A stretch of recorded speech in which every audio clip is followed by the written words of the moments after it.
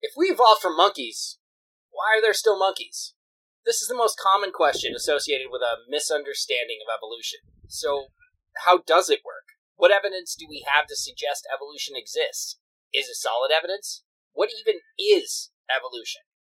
Shanti's here as our representative of those of you with a naturally curious mind, and I am D.R. Cox, scientist and researcher for the last decade in regenerative medicine, vaccines, and nanoparticles. And this week, we're joined again by synthetic biologist Dr. Sonia Iverson. And this is Breaking Bad Science. Looks like your cat evolved to interrupt our meeting. Okay, so I've got a couple of announcements real quick. So first, we received an email from probably the best fan that we have. Our very first patron. She's the greatest. So I'm just gonna read it real quick.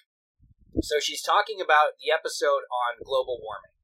And what she said is, I love the episode, especially the conversation about the evolving language that we use to talk about climate change. Even just the shift from global warming to climate change inherently sparks a deeper conversation, though the core concept is the same. What really piqued my curiosity was the slightly devolved conversation about the lizard people under the Denver airport actually being Xenu. Coincidentally, I just watched Going Clear, a documentary about people leaving Scientology. At the risk of potentially landing on Tom Cruise's radar, admit it, we all think it would be funny, are there any plans to do an episode about cultism and the sociological, physiological reasons people fall victim to cults? I feel like it was very briefly touched on in the Science of Influence episode, but I find it fascinating that so many otherwise intelligent people end up entangled in cults. All right, so I think so. I think it could be an interesting episode. Some of the concepts of, the reasons that people fall for those types of things. And there's no doubt that that's exactly what Scientology is a cult. Please don't sue us, Tom Cruise. I like how they threw an ology after science and just like they tried to do, because anytime you throw an ology after anything, right, it sounds a little more sophisticated. And science is already like sophisticated enough, so it's like they try to get extra sophisticated, like science plus ology, Scientology, boom, and it's the most unsophisticated thing I've ever heard. So I think it would be interesting. Definitely something we should probably look at doing in the future. I'm game, and actually, we could dip into some of our contacts back in Montana because there was the Universal Church in Bozeman. I know some people that were involved in that. The Universal Church, what is that? It was one of those doomsday religious groups that was like out in the woods, building their own community, their own license plates, their own driver's license, holding weapons. The preachers got to name all the kids. That's how my ex-boyfriend got named. That's right. Oh, yeah. Oh, I forgot about that. Yeah, so it could be very interesting, learning a little bit about those types of cults and things like that. So we can definitely look into it in the future. So, Cassie, thank you for that. Thank you for being such a fantastic fan of the show. Thanks, Kathy. And then, love you. Let's talk about the state of Virginia real quick. So, we had... Wait, do you mean the state of Virginia as in the territory, or the state of Virginia as in, like, what's going on? The actual state of Virginia. So, in, September, I think it was, we had a sudden, huge burst of people listening to the correlation versus causation episode. And it was all centered around Virginia. So, somebody came up with the theory that we have a teacher or something that listens to the podcast and decided to try to get them to listen to that episode. Now, it seemed like a reasonable thought at the time. Well, now, in February, the exact same thing just happened again. We had a huge spike in listens of that episode in and around Virginia. So, is that what's going on? Do we have a teacher that's listening to the podcast? If or you're the person, a cult following? Yeah. If you have any idea, what the Richmond, Virginia, the state of Virginia thing is, I want to know. I want to know why we have this sort of regular spike in that area. So write us, feedback at breakingbadscience.com. I'd love to hear from you and find out if there's some crazy thing that's going on with the podcast in that area. So my personal thought is that we just had it wrong the whole time. The lizard people weren't under Denver Airport.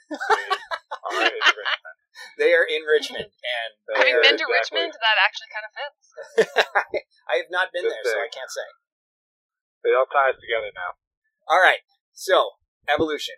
As I mentioned on the intro, we brought in synthetic biologist Dr. Sonia Iverson again.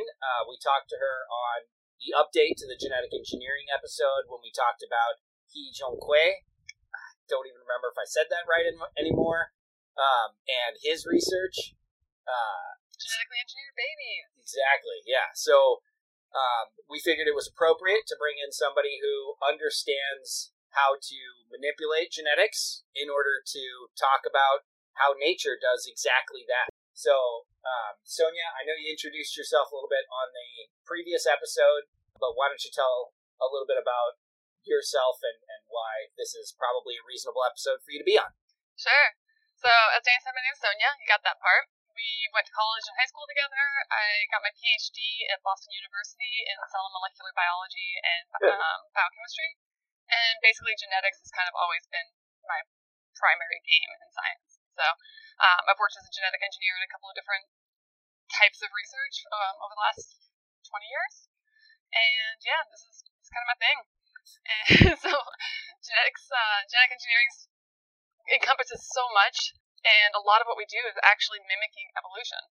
We do what we call like directed evolution, or kind of borrowing from how evolution works to do a lot of our research. So let's talk about, or can you sort of expand on what synthetic biology is and why, that is a sort of reasonable tie-in to the idea of genetics? Yeah, so synthetic biology, it's kind of a fun term. I've always been entertained by how like genetic engineering had kind of a bad rap, but then when it was sort of rebranded as synthetic biology, everyone was like, oh, that sounds cool. But the reality is like synthetic biology is not just genetic engineering, but it's basically taking an engineering mindset and then like knowledge of biology and kind of just running with that. So it could be anything from biomimicry, like trying to build electronics that mimic how biology works, for example, or genetic engineering, but doing so in a more engineering-focused mindset of like making DNA parts that you can recombine as if they were like bricks in a building or something. It's like it's kind of an all-encompassing topic in terms of what does it actually mean. And my favorite definition I found when I was in grad school was that it was the combination of biology and engineering to create useful things. Okay. So my introduction to it was in South Park when they made the monkey with three asses. Yeah. What is? No, we probably shouldn't talk about who that guy is actually on this episode. Maybe in the after hours chat. The monkey was thick with two C's. I'll tell you. Oh, but geez. that's probably why genetic engineering also got a bad rap. I mean, genetic engineering mostly got a bad rap because of Monsanto and Roundup Ready and a couple other things, but and Craig Venter, honestly. Yeah. The guy has done a lot of good for genetic engineering and genome research in general, but he's an interesting character to be at the forefront of the field. We've talked about it previously. He's a fantastic scientist and a huge dick, and that's honestly, the problem with. But you don't have to bleep that. No. Right, problem with scientists in sort of this day and age is does your celebrity say lizards? Yeah, it does. And we're trying to debunk lizard people conspiracies on this podcast. Yeah. And look at you. Yeah. It says there's says a secret meaning to it, I'm sure. And it even says cult of the curious. Now the conspiracy is that you are actually the spokesperson for the lizard people, and you're just trying to keep everything hidden. Yeah, I hope so. Good job. It's all a false flag attempt. For discrediting everything we worked. So there is evolution. A lot of information on things like the lizard people and things like that. If you listen to the podcast Time Suck, which is what this shirt is from, it says Time Suck on the back. I see. But yeah, and it's not a shirt; it's a baseball jersey that says lizards. So let's just get that straight. Sorry, I didn't know that lizard people had a baseball team. All right, so first, let's talk about the question. If we evolved from monkeys, why are there still monkeys? And the issue associated with that statement. So maybe we need to really sort of step back and talk about how this evolution occurs. I think people sort of understand. You mentioned earlier that genes change over time, and that those genetic shifts create different species. And essentially, what Darwin talks about is the idea that those species are always in competition. And so if somebody evolves to have, or, has a genetic change that makes them a little bit stronger, a little bit better against something, maybe it's a predator, maybe it's an environment. If they're a little bit better, they're more likely to survive. And that's sort of the strongest survive type of mentality that everything Darwin talks about is centered on. And that's where we talked about the moths in England that we brought up before, that went from peppered moths to black moths and back to, or was it the other way around?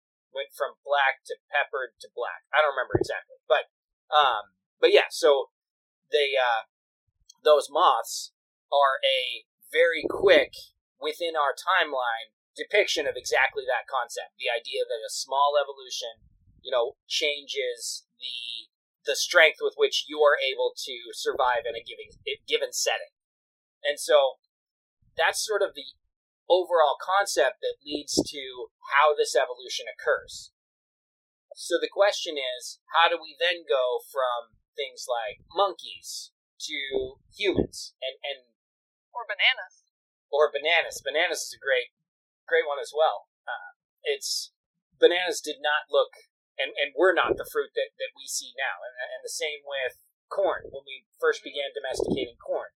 And I think we talked a little bit about that type of stuff on the genetic engineering. But what I want to mention here is the concept that something that I think scientists more recently discovered, and that's that there can be significant changes in genetics suddenly.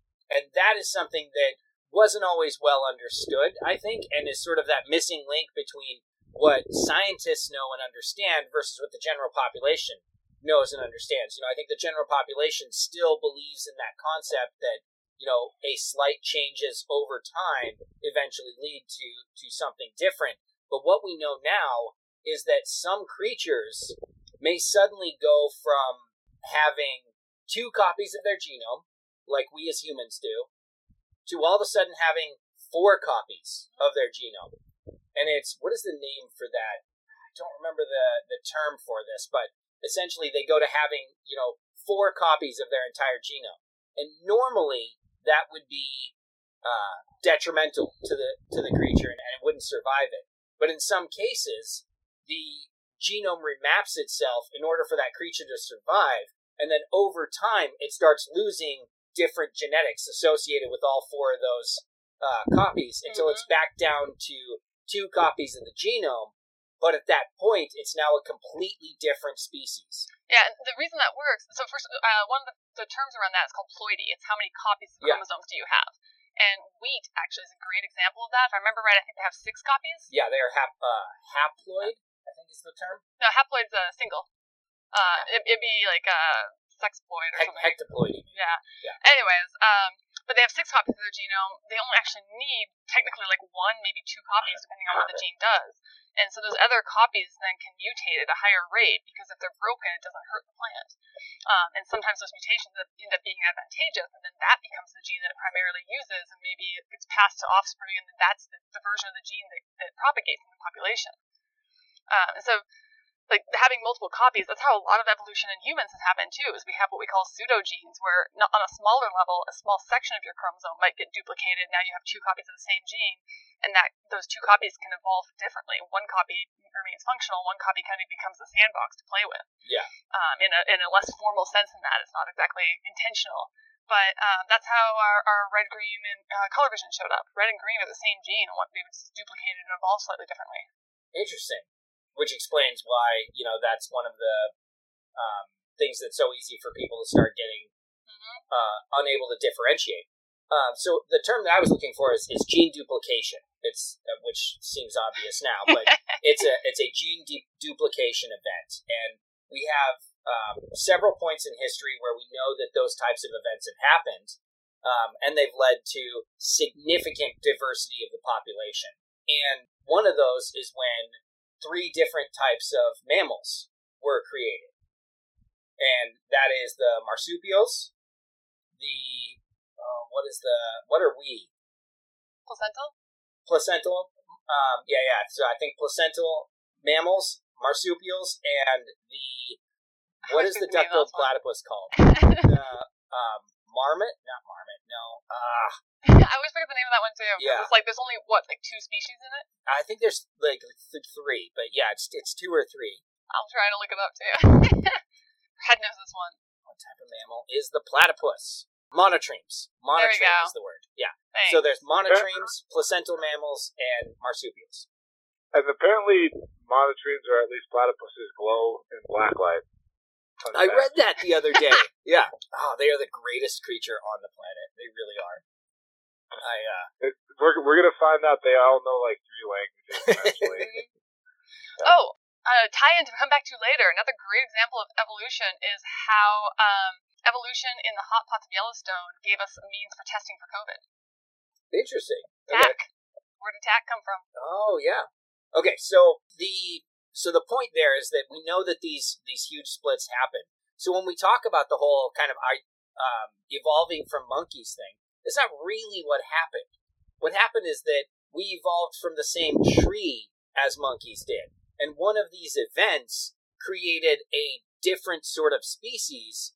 Some of them might have been gorillas. Some of them might have been, ended up being orangutans. All of these different things, they essentially evolved from the same tree, but these gene duplication events separated us into very different creatures associated with that, and then we evolved more readily from there.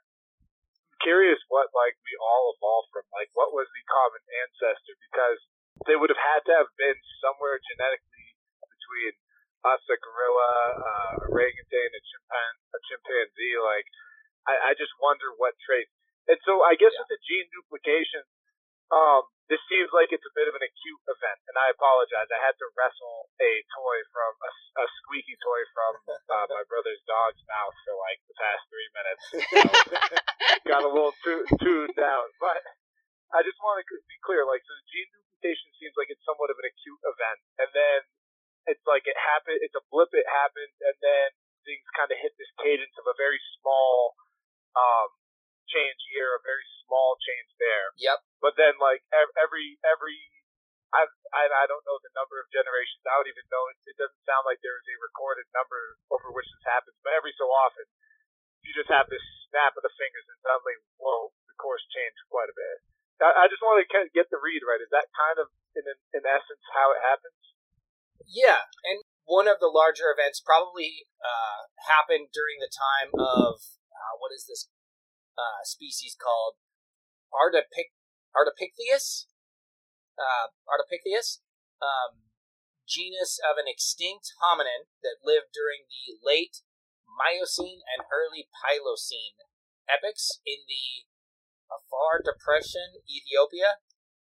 Originally described as one of the earliest ancestors of humans after they diverged from the chimpanzee line. So we have we have fossils from that version of the species that sort of is where it really started to branch off, and then we started to develop things like stone tools with another species of not Homo sapien, but human type species that at that point was then already much different from the apes, essentially.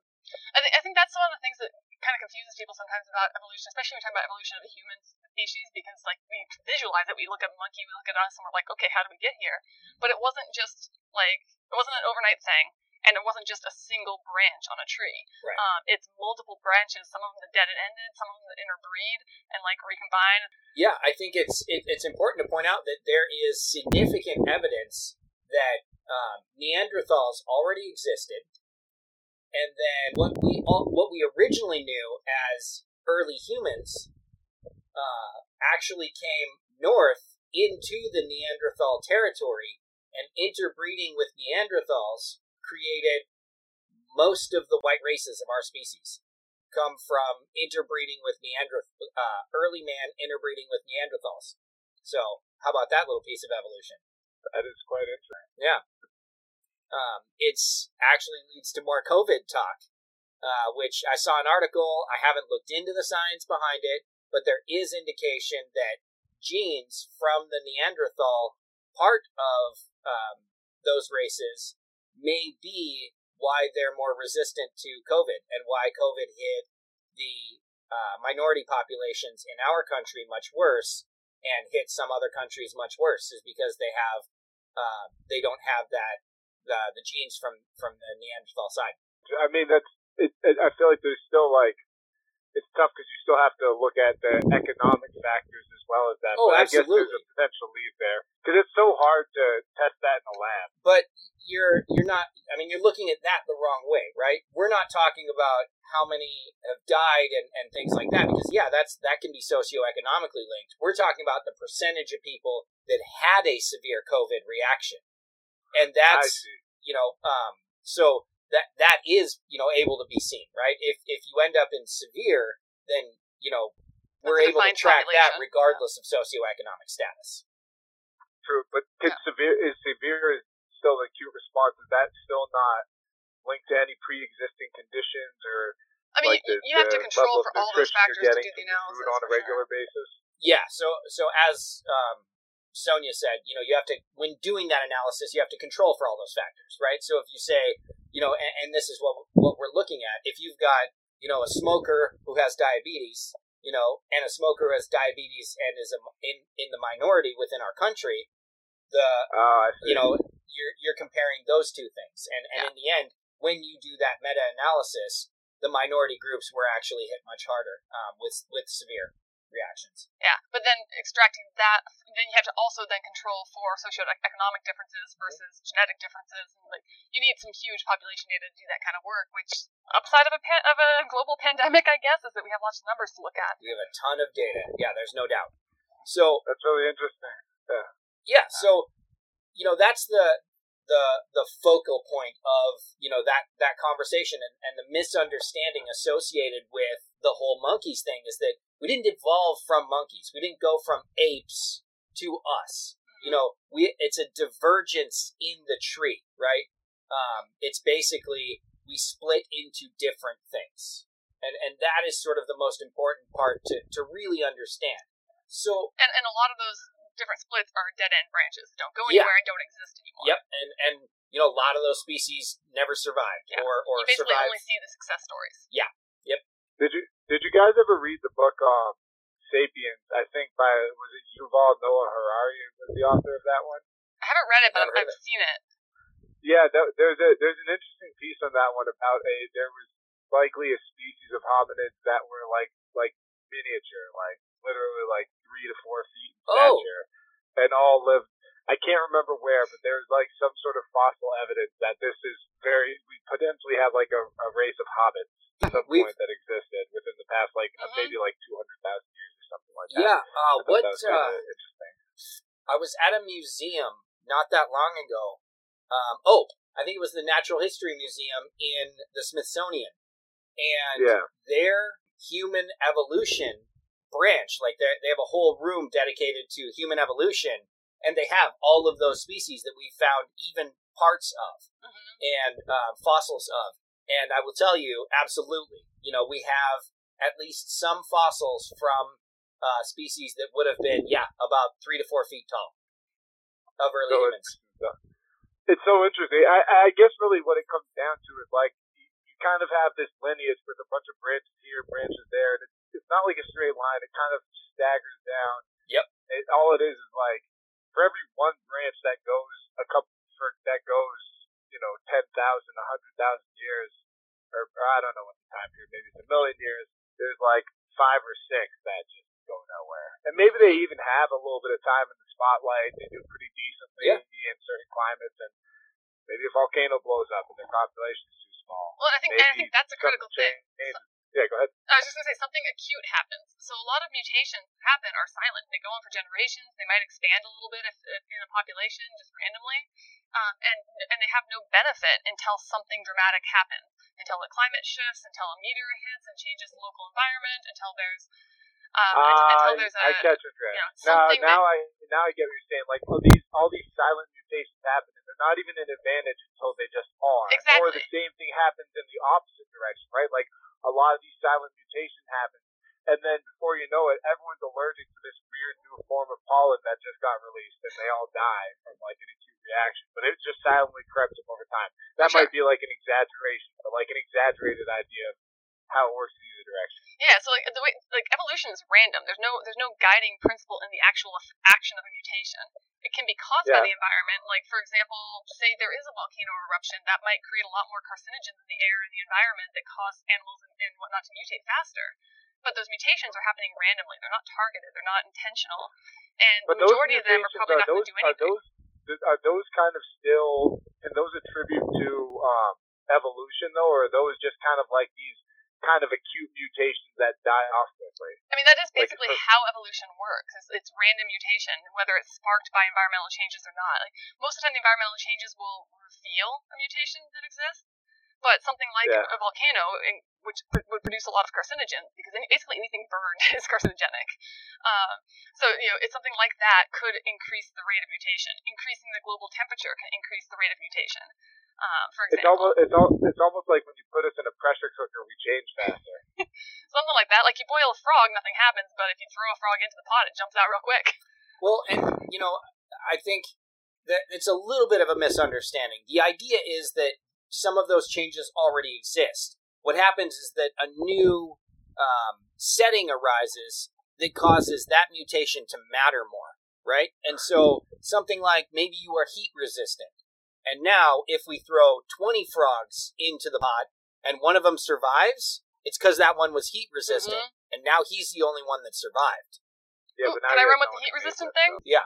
So heat resistance and like extreme environments is actually a really interesting aspect of evolution. And Danny and I basically grew up near Yellowstone, so we grew up with like hot pots kind of being a thing. The university we went to had a lot of people who studied in Yellowstone. And one of the really cool things that happens in extreme environments is it might take some time, but it's a really strong environmental pressure to be able to grow in an acidic pot, like basically an acidic pool of liquid in Yellowstone's hot pots, or in a high temperature hot pot, a geyser. Like, you will find some sort of living organism, usually a virus or bacteria or something like that, in just about any environment, because over millions and millions of years, like, everything has had time to try and evolve to a situation. So one of my favorite things about evolution, and speaking of hot temperatures, is Thermus aquaticus, which is a bacteria that was discovered in the hot pots of Yellowstone. And basically, evolution in extreme environments is particularly interesting because you have this extreme pressure to survive in high acidity, high salt, high temperature, or freezing temperature, for example. And you get, what I was saying before about, like, when there's some kind of an extreme event, like a volcano eruption or whatever, it draws out the mutations. That's when you actually see the beneficial mutations, when you can actually affect. Well, in the hot pots, you can find some really cool stuff. And Thermus aquaticus is a bacteria that was discovered in the 70s in Yellowstone. And what's really neat about it is that it grows at really high temperatures. And it's happy at really high temperatures. And that was surprising to people who studied genetics back at that point, because part of how, when our cells replicate, we have to replicate our DNA. And the way that we do that is by having proteins whose job it is to find DNA, separate the two strands, and make a copy of each strand, basically. And that's called a polymerase. There's also polymerases that work on RNA. But what's really neat about this is these polymerases normally work at normal body temperature, and temperature actually influences how well DNA can bind to itself. The higher temperature, DNA tends to separate. It's a chemical reaction. And so the idea that you could have a polymerase that worked really well at high temperatures was unexpected. Well, then somebody had a really cool idea of how to use that, and this is kind of a synthetic biology sort of thing, even though that term didn't exist back then, of how you can use a polymerase from a bacteria that grows at high temperatures. PCR, polymerase chain reaction. So by alternating temperatures, you can split your DNA strands apart and then use this high temperature polymerase to replicate the strands. And if you do that in cycles, where you go high temperature, low temperature, medium temperature, high temperature over and over again, you get this chemical reaction where you can amplify the amount of DNA that you have in a tube. that is basically the basis of the qPCR tests that we use now for detecting COVID. Yeah. So there's synthetic biology and evolution for you. Yeah. So that sounds cool. So can we create lizard people with that? I'll talk to George Church about it. Just to break that down a little bit, essentially what you're looking at is the evolution in this extreme environment, as she said, led to a finding of a protein that was stable in this extreme environment. And that protein allowed us to amplify DNA, which we wouldn't have been able to do before, and that's how we use it. But the species itself actually evolved that protein in order for it to survive. It needed to be capable of, producing or replicating its own DNA in that extreme environment. And to do that, it evolved this polymerase that we now use. Yep. If I'm not mistaken, right, isn't the thesis that, life on Earth started in those kind of underwater vents where, a lot of, it wasn't lava, but it was, hot, it was heat coming from underwater volcanoes, essentially, right? Or explain to me. But that's pretty much the hypothesis is that's how the first bacteria on the planet were formed, right? Yeah, although I don't know what temperature those pockets would have been, because hot at that time was relative, and I think most of the Earth was much colder. It's hotter than you would think, actually. Yeah, so methane pockets, even now, underneath the sea, are a fascinating environment. So methane pockets? Yeah. So you have meth head fish out there, just going to get methane, what cows produce. Methane, not methamphetamine. That's a different thing. Methamphetamine pockets. Yeah, that's more like certain portions of cities are methamphetamine pockets. So no, okay, all right. So in the bottom of the sea, they have these vents that you're talking about, and essentially what they do is they vent out very, very hot gases, and what that creates is as that gas expands out of there, it begins to cool. And because it's constantly doing that, you actually have a dome almost produced that it increases in temperature towards the center. And so things that are very close to the center can't survive even, a few feet away from that point. And so you have this, difference in species of, bacteria and things like that can survive all throughout this bubble, essentially. And it's all sort of different. Like segmented. Yeah, so you have this perfect area for evolution, because if something is able to suddenly go a little bit farther away or a little bit closer, it now has a larger range to get nutrients, to find new nutrients. But it has this protective bubble that it can mutate either direction. Right. And so, it makes sense that that's where life would evolve from, because you have a high source of energy, you have a high source of nutrients, and you have, from the methane so you have carbon and things like that. So you have a large source of nutrients, you have a large source of energy, and then you have this, quickly shifting environment in a very small space. And then the first creature capable of leaving that space would have suddenly had access to all sorts of things that nothing else had ever had access to, right? I'm just going to pull one of these, just ate a weed brownie moments, but, I'm just, thinking about how that is basically an underwater replica of the solar system. And how all the planets are closer or further out. They all have different elements and such. And hypothetically speaking, if we start leaving the Earth and going to different planets, that is almost an intergalactic mimicry of what those little bacteria did. And maybe that is some crazy way in which life from the planet Earth evolves. And yeah, I mean, our whole universe is just some alien kid playing with marbles, right? And so, what you're talking about is we have to find planets in that case in what's called the habitable zone, essentially, which is the distance from the sun, from that planet's specific star that it's rotating around, where water is liquid, and essentially it's not too cold and it's not too hot for our species to survive.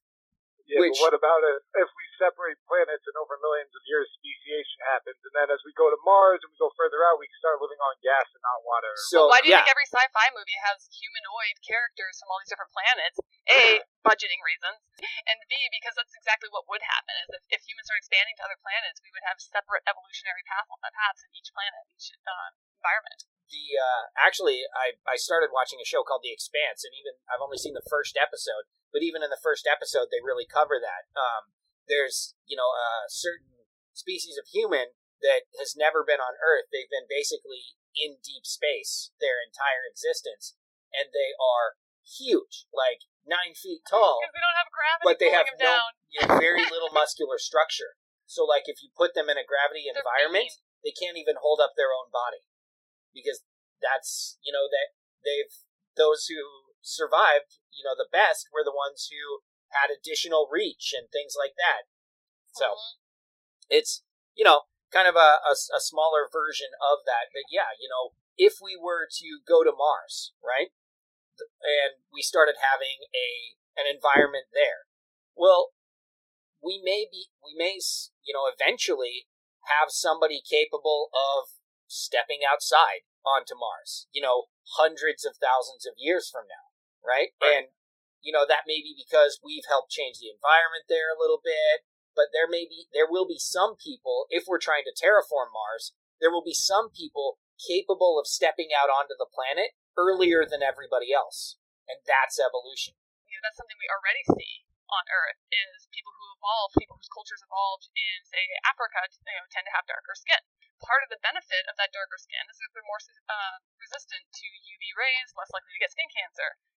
Opposite, you look at Northern European cultures, they have lighter skin because they had less sunlight exposure.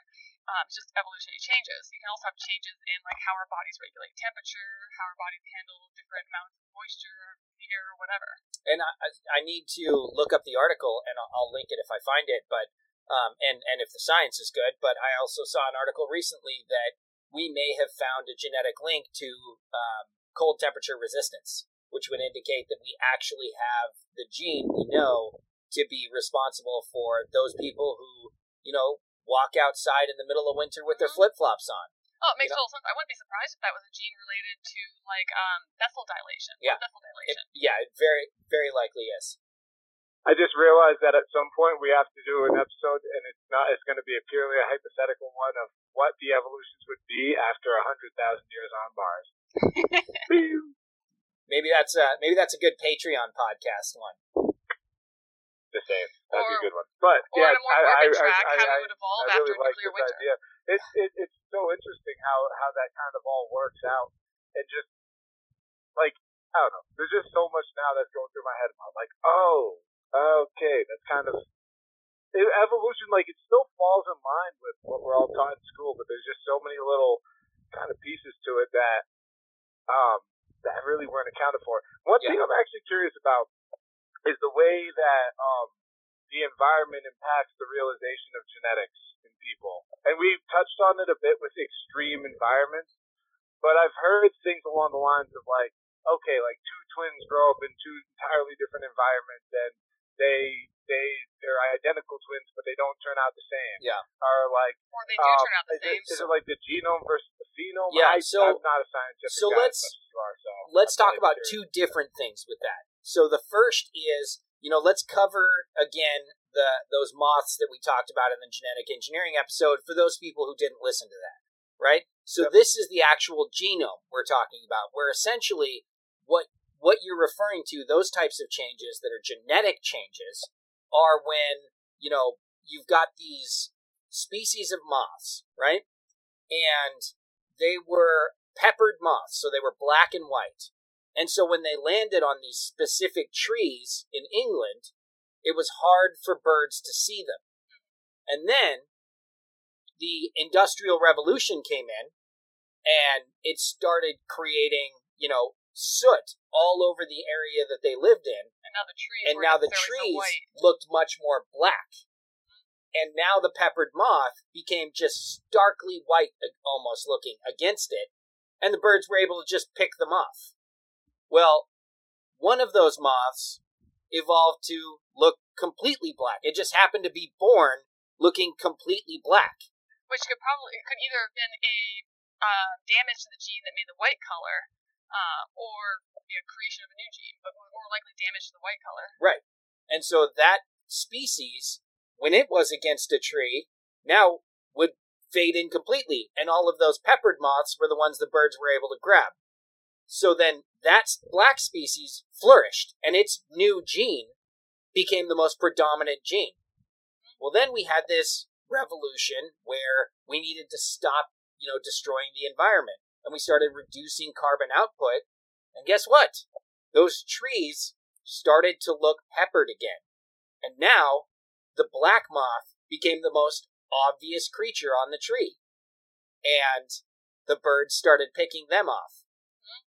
And so in the time frame of a couple hundred years, we've documented evidence of these moths going from peppered to black back to peppered. That's evolution in just a couple hundred years time frame. I think it's even less than 100 years, primarily. Because the thing I'm looking at says in 1848 was the first recorded discovery of a black one, and then by 1900, it was back to peppered. Yeah, so I was thinking 1800, so that's why I was thinking a couple hundred years, but I guess, it's still like 150 somewhere years. In the 1900s it went back. Yeah. So, essentially, that's what you're talking about when you're talking about genetics. However, when you're talking about the twins, you're talking about something completely different, and that is epigenetics. It's small changes that happen over time, and those aren't actually genetic changes. The genes still look identical. Though if we look from a genetic standpoint, those identical twins are still identical. However, from an epigenetic standpoint, the twins are born looking identical epigenetically, but by the time they're in their 50s, you wouldn't even know from their epigenetics that they're even the same, even close to the same. So, say one of them grew up in a healthy vegetarian family, and the other grew up in a family that ate lots of candy and lots of meat, for example. That would have massive changes on the epigenetics of their metabolism, their insulin production, all these other things. Those genes aren't easy to change in an adult. Like, you don't really change multiple cells. You only change one cell if you get a mutation, so that generally doesn't have a massive change. But the epigenetics can be changed in a larger scale. Yeah. And so that would explain, they might look very different in terms of weight or height or whatever based on how they grew up and what they ate as adults. And all sorts of things can change associated with that. And so epigenetics are controlling things that we didn't, we never really understood, and we're only really beginning to understand. So, aging is likely epigenetically controlled. If we can control epigenetics, we may be able to control aging. So right? I want a clear answer on this. Is wine and coffee good for long life or bad? It's like every pop sci article comes out says one or the other, and there's no consistency. Just tell me, can I have my wine and my coffee? we haven't covered that yet. So it's epigenetics that you're talking about, and it can be influenced by toxicity in the environment, and that includes, things like abuse. It includes toxins, that you ingest. It includes, your diet. All of these different things, to a point where it would be virtually impossible to take two identical twins, have them survive for 50 years, and have them look anywhere close to the same epigenetically by the time that they're in their 50s. They just won't be the same person because they can't be exposed to the exact same things. Although some people would argue there's these twin studies where people have very similar twins that were separated, given up for adoption separately, for example, that have very similar behaviors and maybe even look very similar. Yep. But I think that gets into a different conversation about nature versus nurture and how much of their genetics influenced their behaviors, and then those behaviors might influence where they live, whether or not it's a toxic environment, Absolutely. what they eat, etc. But epigenetically, they could look the same. Epigenetically, they would not. There's no way. That's fair. The epigenetic markers might be different, but the physical view of them is probably going to still be similar. They may act very similar, but if you look at them epigenetically, they will still be completely different. And that's the epigenetics. That's this sort of new environment that we're learning about, where we can not change the genes themselves, but change the genes that are expressed, or how often they're expressed, or how much they're expressed. Yeah. And so we don't make changes to the genetics itself. We make changes to how the body utilizes those genetics. Actually, it's a fun evolutionary and like research topic on that. I got this story from a lab I used to work in, and I've looked at the paper since, but there was a research group maybe 30 years ago that was studying these certain genes, because of the Hox genes that are involved in how your fingers develop, how like the length of your finger bones. And they were hypothesizing that if they took the Hox genes from a bat and they put them into a mouse, that the mouse should grow long fingers. And they tried that, and they were disappointed that the mice didn't actually grow long fingers. And they're like, well, that doesn't make any sense. Until it occurred to them that maybe it wasn't the gene itself that was any different, but it was how, well, the regulation. Not necessarily epigenetics, but how much of it was turned on, when it was turned on. And so they took the region in front of the gene that tends to control the promoter. It's basically the promoter and enhancer region that tends to control how much of it's made, when, and where. And that is influenced by epigenetics, but they just took the sequence of that, minus epigenetics, moved that into the mice, and lo and behold, they had mice with long, scary fingers. That's terrifying. It's probably also why, like, the best athletes in the world all start young. Oh, for sure. Know? Yeah, because you start to make those epigenetic changes that help, develop into, more athletically focused. And some of those changes might get passed to your offspring. Like, that's where, like, I mentioned before we started, I think, was that, like, Lamarckian genetics used to be the, like, predominant thought of how sort of evolution happened. If you had a giraffe that was reaching for taller and taller trees, then its offspring would have longer and longer necks. And when Darwin came along and actually like started showing evolution of birds and whatnot, and the Darwinian theory of evolution kind of became the predominant view, everyone's like, oh, Lamarck was an idiot. In reality, like, Lamarckian theory is probably actually still part of what's going on. It's just epigenetics. Is that you kind of pass on like a benchmark of the epigenetics you achieve to your offspring? Yep. And then they're born with sort of this increased expression of certain genes due to your epigenetics. Exactly. So, like if your grandmother was an alcoholic, that might reflect in your epigenetics. Yeah. So this is where we talked about the identical twins. Sorry, I just had a thought. But what if someone had a baby when they were 18 and then another baby when they were 40, and their lifestyles were just totally different at those even 2 better points? Experiment? What if they froze their eggs at 18 and did like if you could do like a fertilized embryo, split that like sometimes happens to make twins, for example, and then freeze both eggs and have one at each at 18 and one at 48, so you have a genetically identical baby being grown in the mom 20 years apart. Yeah, except for the epigenetics will already be in place. So that's what I'm saying, though. So how much of the baby would change based on the mom's epigenetic or the mom's biology 20 years later? Right. Yeah. So the point there is that like when we talked about the identical twins, their epigenetics will be identical at birth because it is influenced by the mother and father's epigenetics. Yeah, it happens at a very early stage. Yeah. So that will happen as soon as the egg is basically fertilized. I'm not. It's a little bit later. So it wouldn't work at like a 4 or 8 cell stage. I think it's at the blastocyst stage. Is it? Okay. The imprinting starts to happen. Yeah. So that epigenetic imprinting happens, but it's associated with the mother and father's epigenetics, and so that happens. Those identical twins will be virtually identical at birth, and then it's just their influence throughout time that creates differences in those patterns. So I think this is already starting to run a little long. So and I'm not sure if we solved the question about whether or not evolution has good science to back it up. Yeah. So I think we talked really a lot about how the evolution works and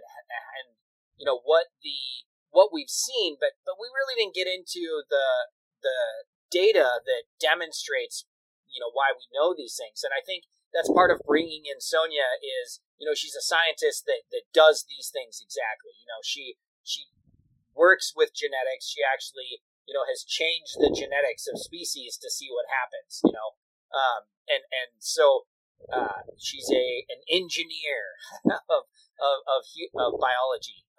And so I think it's important to know that this is somebody who does that work and who, understands those types of things very, very well.